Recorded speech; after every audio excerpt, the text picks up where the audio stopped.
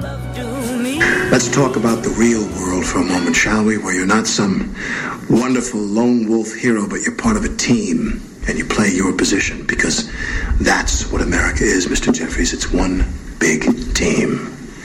Now, this might be difficult for you to grasp, but I am a patriot.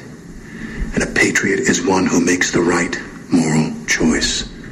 Sometimes it takes a strong man to make that choice.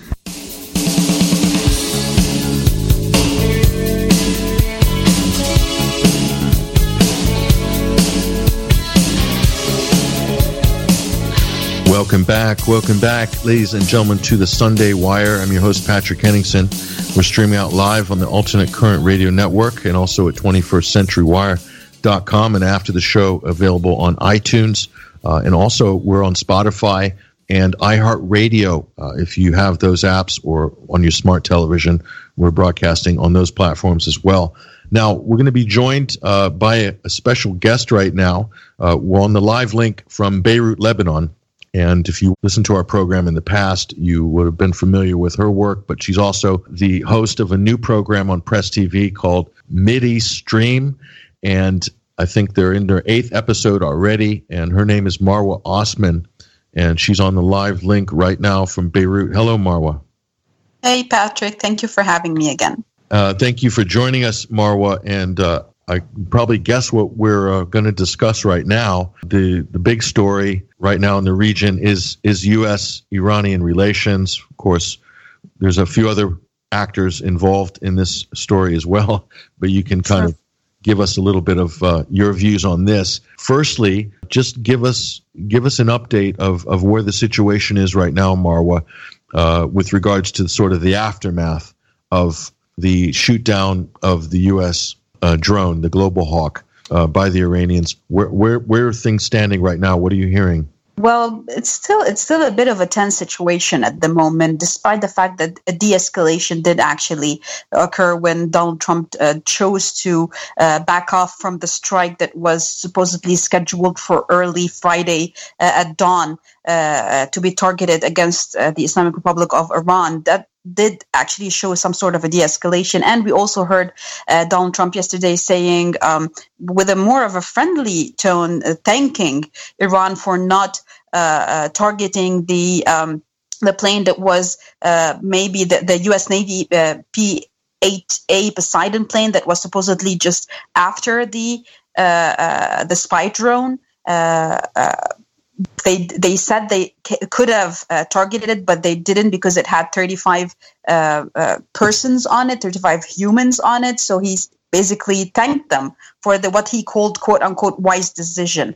So I think, but the issue is it's not more about what the politics, it's more about what's going on the ground. Because in the past 7 hours or even 10 hours or so, we've been reading about a cyber attack that the U.S. initiated against the Islamic Republic of Iran in retaliation of the downing of their plane, despite the fact that the plane was inside Iranian waters. It was violating Iranian airspace. But the cyber attack that the U.S. is claiming, the U.S. Army is claiming that they took a red signal from the president, from Donald Trump, to initiate it. They said that they have targeted the systems that control the missiles and the launchers of the missile launchers of the Islamic Republic of Iran. But we have not heard a word that came out of Tehran that speaks about that.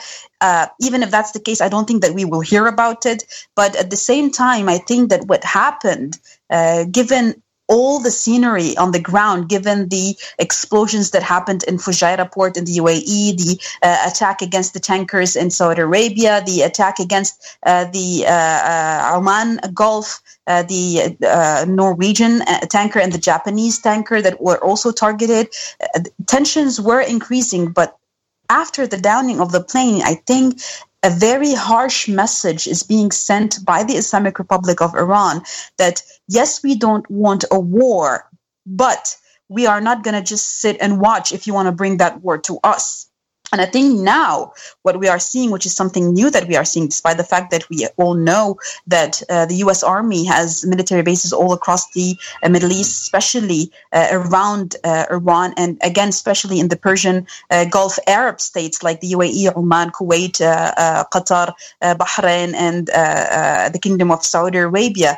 Today, there was in the news, it was said that it was reported today that yesterday the Islamic Republic of Iran called on the UAE ambassador in Tehran to some sort of put some sort of a red line, and to ask him why an unmanned drone, a spy drone, took off from a UAE airport to come and spy, which is an act of war against Iran, which means that the UAE is taking part in the actions of war against the Islamic Republic of Iran. That's also something new, because it's the first time that it happens, and now that they call for an ambassador. And at the same time, we see how things are going on in the Middle East. We see the tensions also are rising in Yemen.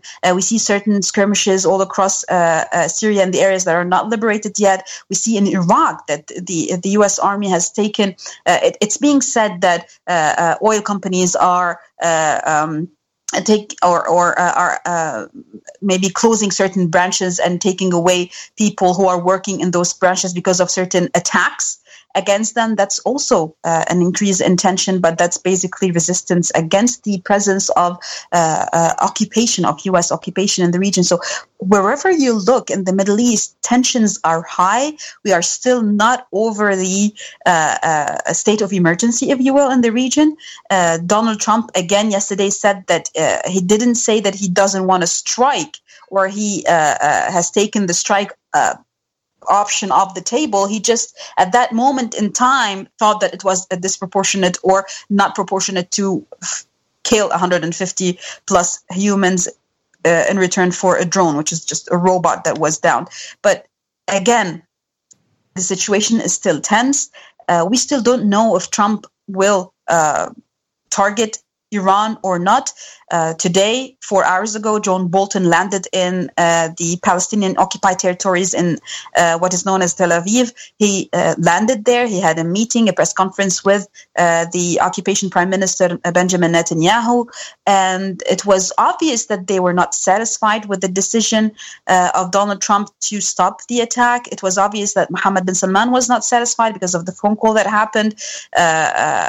Trump was saying that the phone call happened just to reassure the role of the Kingdom of Saudi Arabia and stability. That's ironic and funny, but I'm not going to go there. And again, the UAE, we had lots of voices, official voices, whether on Twitter or on TV, that were voicing their discontent with the decision that was taken.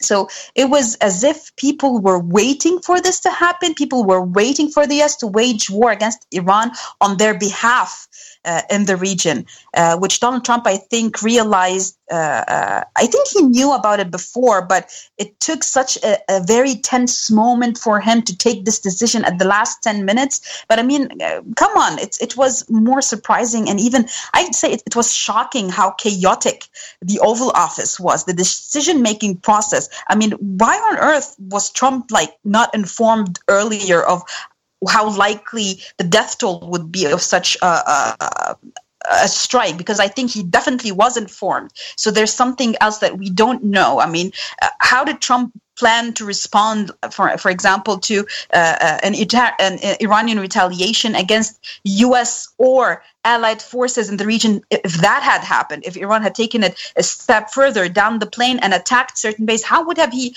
reacted? Because there are a lot of issues going on. I mean, and we also heard a rumor, I don't know if it's true, but I would tend to believe it, knowing the character of Donald Trump, that it might, most probably, it was the Fox News host, Carlson, who reportedly he's his confidant. He was the one who persuaded Trump to pause, to halt the attack.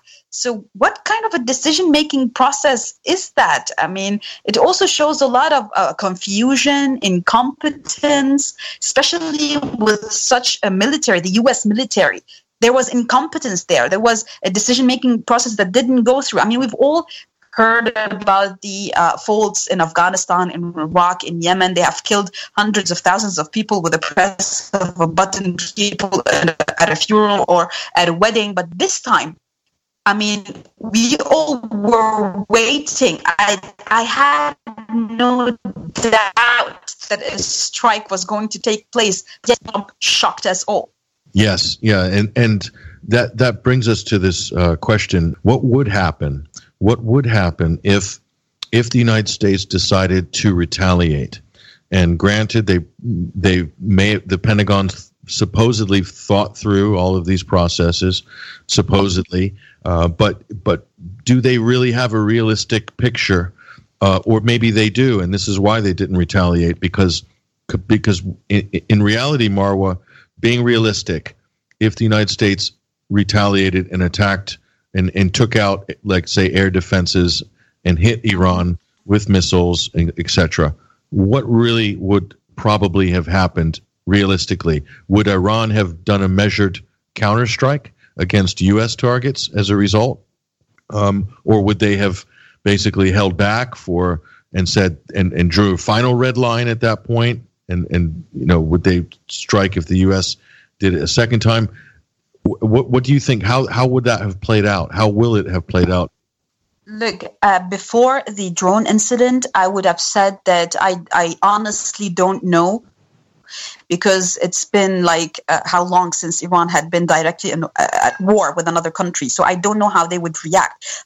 But after the downing of a drone, which is a $220 million drone with a system that costs $10 billion, that is produced and manufactured by NASA, I mean, those people have, obviously now we know that those people have high technology, homemade high technology that is capable of downing such U.S., let's say, crème de la crème technology. So what about the F-16s or the F-35 or warships or battleships in inside the Persian Gulf or around the Persian Gulf Arab states? I mean, with such a retaliation, a fast one, if I may, from the Islamic Republic of Iran, the people are obviously ready for a war. And I mean, if you look at it, if you want to talk about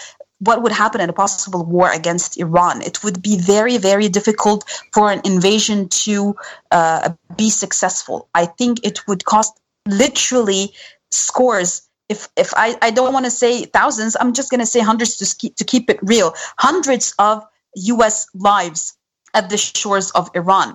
But the issue here is not about the invasion. It's more about the targeting of bases. I mean, the UAE would be, can you imagine? It's a radius of 600 kilometers that would include Riyadh in that.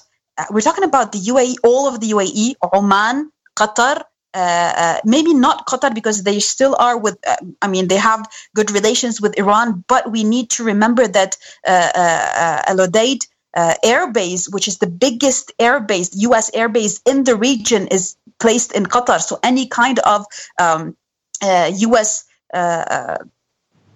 warplanes will have to take off from that airbase, which means Qatar is also under fire, would be under Iranian fire. Bahrain, it has the fifth fleet, the U.S. fifth fleet in the Middle East. That would also be a target. And if people don't understand the geography of the area, they just put a map and zoom into that area. You would see how easy it is, without even moving from Iran, how easy it would be to target those areas. And let us not forget that the Iranian technology has reached Yemen. It has reached Lebanon, Syria, Iraq. I mean, Yemenis are targeting areas that are 700 kilometers away from Sana'a with a $2,000 drone. It's called the Qasif K4 drone. A $2,000 drone that was capable of bombing Aramco and stopping the East-West pipeline. You know how many barrels? 5 million barrels per day were stopped by a $2,000 drone. Can you imagine what would happen if Iran just gave a green light for all its allies in the region for the actual access of resistance to open fire against Saudi Arabia, against Israel from both Syria and Lebanon, and against military bases, U.S. military bases in Syria and the eastern part of the Euphrates, and in Iraq, especially in Kirkuk, in Baghdad, in Fallujah, Anbar. You know what would happen? It would be literally fireworks everywhere. Tons of people would be killed. Thousands of refugees would have been created only because the U.S. cannot fathom the idea that the Islamic Republic of Iran is a sovereign state that will not allow U.S. foreign policy to invade it. I mean, John Bolton, how many times have John Bolton on live TV and in every conference that he attends goes up and says, next year, 2019, then he says 2020, we're going to be standing in Tehran celebrating the fall of the regime. Who the hell are you, excuse my French, to say that you will make a country that has thousands of years of history, culture, capabilities, 40 plus years of economic sanctions, medical sanctions, blockade. They were capable of creating their own community. They were capable of creating their own mass weapon manufacturing process. They were capable of becoming satisfied with their own production. To say that you're gonna, in 1 year, you're gonna break that regime. Why? Because you don't understand it, because you don't accept the fact that they're sovereign, because you don't like the fact that they help every poor nation in the region to stand in the face of imperialism, in the face of Zionism, in the face of Wahhabism. You cannot fathom the idea that Iran helped Syria and Hezbollah to take out ISIS inside of Syria. If anyone in the US is listening to me and thinks that US is the one that took out ISIS, honey, we make jokes about you here. We joke and laugh about you because you have no idea what happened. You have no idea how many lives, sacred lives, were lost from the Syrian Arab army, from Hezbollah, from the Fatimiyun, from the Al-Quds brigades, from the Islamic Revolutionary Guards, from all across, literally all across the Middle East. There were fighters who stood shoulder by shoulder to take out ISIS and Al-Qaeda in Syria that were put there by the US with direct evidence from Hillary Clinton's emails. Do you think that if it weren't for Iran, that Syria wouldn't have been a second Libya? If it hadn't been for Iran and Russia, you would have seen Syria in chaos just as Libya is because of the US foreign policy. The US wants to see Syria like Libya, Lebanon, Palestine, Iraq, Iran. It has all of the Arab Gulf states in its pocket. It is imperialism, and it's the imposition and the imposing of capitalism in these countries that despise capitalism, despise imperialism. They are natives who want to live freely under sovereign states away from dictatorships imposed by the US.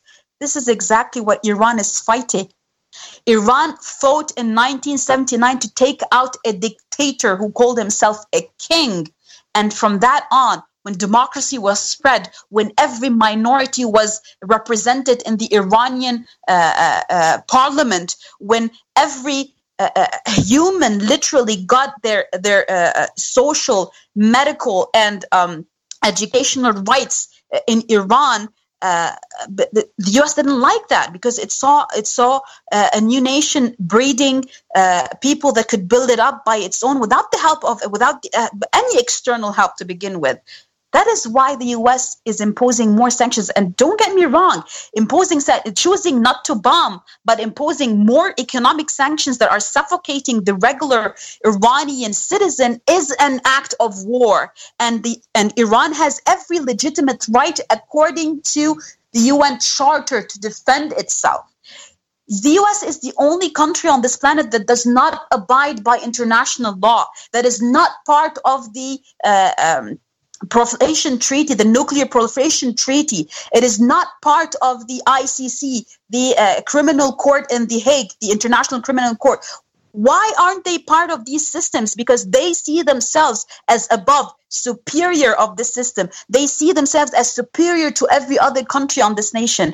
Don't get me wrong. I do understand that the U.S. is an empire, but an empire to flourish, it does not need to be aggressive at all shores. Why is the U.S. the only country on the planet that has offshore bases? There are a couple of other countries like Britain and France that have bases in Africa and other countries, but the U.S. literally has in every nation except Iran, except Venezuela, except Syria until lately, except Cuba, and these are the nations that they are fighting because these are sovereign states. China is a big enemy. Why? It's a monster. They call it a dragon. Why? Because it's a sovereign nation. Why should you care what kind of a system happens in there? Why should I care what kind of a system happens in the US? It's your problem. Deal with it. This is why the U.S. is not able to fathom the idea that Iran is a sovereign state. They call it the mullah regime. Do they have any idea what a mullah is? Do they know what kind of a constitution Iran works with? They call it, the Sharia law. Did they even understand that the word Sharia literally means law in English? Sharia means law in Arabic. What does Sharia law say? Sharia means law, civilian law. Legally, to have a system that would legally ensure the safety and the rights of every citizen. They are not okay with hijab being imposed on women in Iran. Hello? Saudi Arabia is your biggest ally, and women are beaten up in the streets if they uncover their hair. If you dare go to Iran, you see that half the women don't even cover their hair. Yeah, and it's the case as well that I think there's an idea in the U.S., Marwa, and maybe they got this idea in the U.S. from a few conflicts like Gulf War I and, of course, in 2003, that, a few weeks of shock and awe. In other words, cruise missile strikes and salvos against a country that really probably didn't have the ability to fight back at all. That would sort of pave the way to mission accomplished, and you hoist the banner after a few mission accomplished. If they are really so generous, how about they tell us how did that go in Iraq? This is my point, that I think it wouldn't even be possible to even do that first step with Iran. I think this is, in a way, a delusional fantasy by a lot of war planners, or at least they're maybe the ones that really know Marwa or know that it's not possible. But the politicians are crowing in festooning around like peacocks, the Pompeos, the Boltons of the world, like they could actually pull that off. With Iran. Look, I could agree with you that they have created chaos and literally divided Iraq, but at the same time, up until now, they are in a big quagmire inside of Iraq. Look what happened. Why is the U.S. so much in a hurry to put the Hashd al-Shabi, the popular mobilization forces, to be put on terrorist list, despite the fact that it was the Iraqi popular mobilization forces that kicked out ISIS from Mosul, kicked out ISIS from all the borderline with Syria? They are so keen on taking this system down because they know that the next is going to be the U.S. occupation inside of Iraq. The people took a decision to take control of their lives back. Just think about what would happen if they would try that with Iran. Yeah, that's exactly correct. You're seeing this popping up all over the U.S. That's kind of a hot talking point. They call them the Iranian militias, or militias loyal to Iran in Iraq. You're talking about the Hashid. This is the People's Mobilization. They are Iraqis. They are natives from Iraq, from all over Iraq, from all sects in Iraq. They are not only Shias. They are Shias and Sunnis and Christians from all over Iraq who took arms to defend their countries and their villages and their towns against ISIS, which was created by the U.S. Can anyone tell me why until now Fallujah and the eastern part of the Euphrates, where the U.S. has military bases, is the only spots on the planet that have ISIS so far?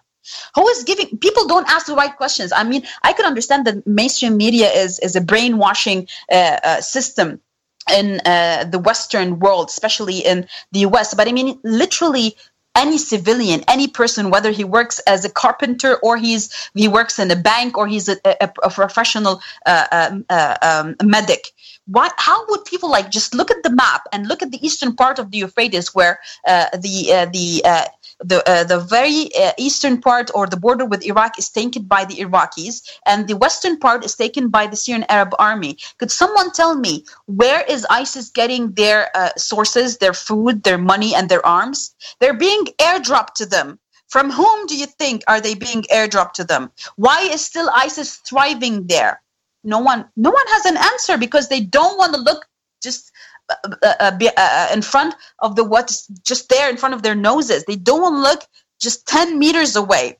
They just believe that it is the U.S. that's going there to help people. Help people from what? They're taking money from your own pockets to invade other countries, to steal them, manipulate their native people, and to install regimes, puppet regimes and dictatorships where they could control even more the resources and the decision-making process in that area. You call us militias and terrorists, and we call you imperial occupation forces. We will literally, we are dying. We are dying from sanctions. We are dying from diseases because of the war, and we are dying from wars. Do you expect us to throw in you flowers when you invade us?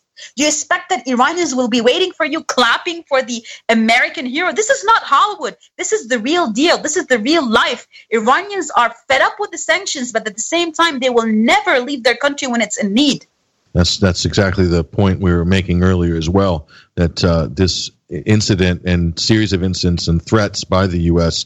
is actually galvanizing internal Iraqi support for the government, and people do realize they're under economic warfare right now. So from this point, it's not a great move by the United States. But we just got a couple minutes left, Marwa, and the last thing I was going to ask you is, if the United States escalate against Iran, and forget about what Iran's reaction might be, it could be of varying degrees.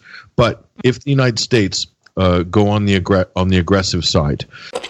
Before I go into Syria, yes, the U.S. has puppet governments and puppet monarchies in the Gulf, but at the same time, it does not control the people there. We have seen the eastern part of Saudi Arabia, the Awamiya district, which it's a war zone against Al Saud. We have seen Bahrain. Hundreds of people incarcerated, tortured, and still the protests that we never see on TV from March 2011 up until now, they have never stopped for one day. Kuwait would literally go over the board for Iranians because half of them are Iranians. The UAE, if you want to talk about the population, the literal natives of the UAE, half of them are Iranians, because Iran historically it was as big as the entire region. It had the UAE as part of it, Qatar, Kuwait, part of Bahrain. It was all part of the Persian Empire. And at the same time, if you look at what happened especially after Syria, it would not be a war between the US and Iran. It would be a regional war against all the proxies of the US and the region. Israel would be the first target. Then the Kingdom of Saudi Arabia, then the UAE. I mean, it would be some sort of a game changer, because it would be every part of this region would be fighting in the same direction against different sections. What I mean is, Iran would take control over Qatar, UAE. Bomb. Iran would be targeting the UAE. It would be targeting Qatar. It might target Kuwait, but most definitely Bahrain as well. Yemen would unleash all its hell against the Kingdom of Saudi Arabia, and Israel will not even have a time to breathe from the rockets that it will be falling on it from Lebanon, and especially from Syria, especially after Donald Trump gave the Golan Heights as if it was his father's to Netanyahu. It would be a scene where everyone would be included, because this, my friend, would be the real war that everyone is anticipating but no one wants, because we know how expensive this war, casualty-wise, how expensive this war would be. But everyone would, sentimentally, the people, they would definitely be against the United States of America.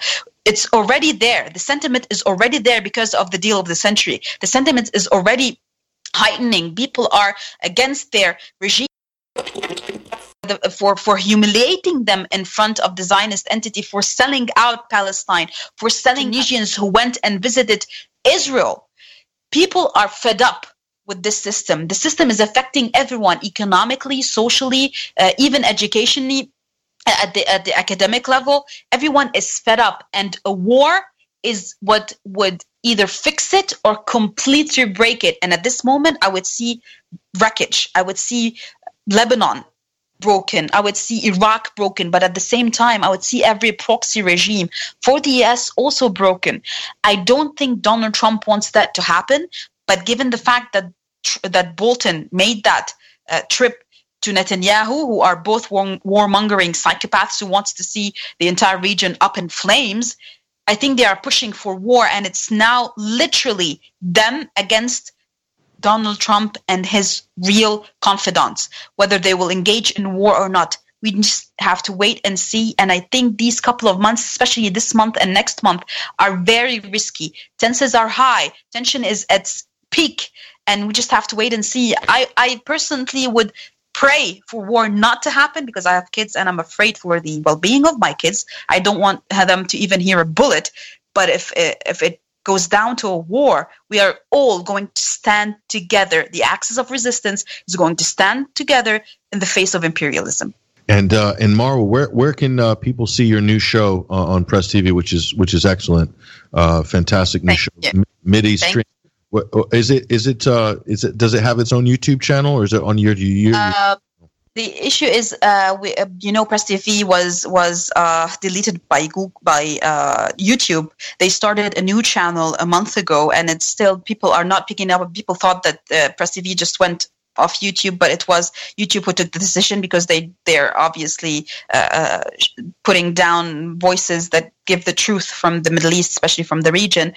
So I'm basically trying to upload the episodes on my own channel, Marwa Osman. You can find it on YouTube. That's a bit risky. That I might also have my channel put down, but at the end of the day, I need to put it. But you can just go to the website of Press TV, presstv.com. Just click on programs and go to Mideast Stream, and you can find every episode and watch it. We have a Facebook page. I don't have a Twitter page yet because it's literally me. We're doing all the work, so I'm all over the place. So now I do have a Facebook page. I'm soon enough gonna have a Twitter page. I upload on Facebook all the introductions, because we do a lot of work for the first 3 minutes, the introduction for the topic of the episode. And it's really good work that's being done by young men and women here in Beirut. So I upload that on Facebook. And then soon enough, I just have one episode now, because it was really good. Episode number 4, I uploaded on my channel. But hopefully soon I'm going to upload the rest. Yeah, so there's a link. Actually, we linked to one of your episodes just now on our show page. This is the episode with Sharmeen Narwani. Sharmeen Narwani, yes. It was a great episode. Yeah, Thank you for that, Patrick. We've linked to that, so you can get to Marwa's YouTube page that way. And hopefully they'll sort out this issue with YouTube. I hope, but I'm not I hope so. Not certain. Yeah, I'm not sure either.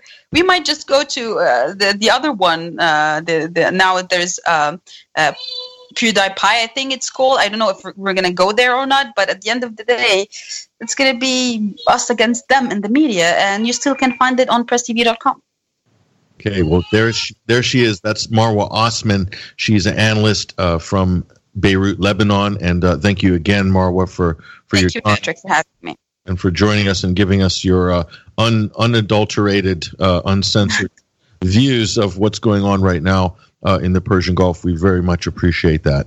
Now, we're going to take a short commercial break, and we're going to be back for the final segment of Overdrive with our roving correspondent for culture and sport, Basil Valentine, to get up to date on the latest train wreck in Westminster. That's the Conservative Leadership Contest. I'm your host, Patrick Henningsen. I'm here with Mike Robinson. We'll be right back after these messages. Yo, this is Russell Jordan, a.k.a. the Prime Artist. You're listening to the Sunday Wire with Patrick Henningsen. Alternate current radio. Keep it current. Stay locked.